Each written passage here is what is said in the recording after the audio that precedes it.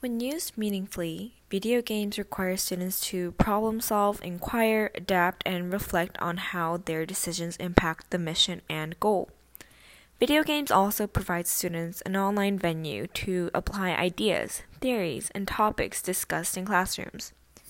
By interacting in these digital worlds, students are provided with concrete experiences that make abstract concepts and theories that are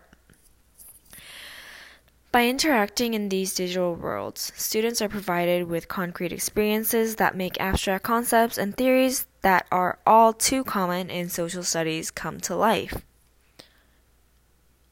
Something that is important when making historical games is that mechanics must be both good and accurate according to historical games. In the past, it was deeply embedded in the culture of schooling that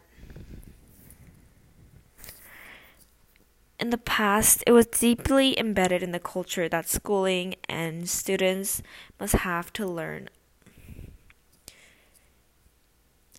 In the past, it was deeply embedded that students must learn a large body of facts, concepts, procedures, theories, and works of art and science that have accumulated over time.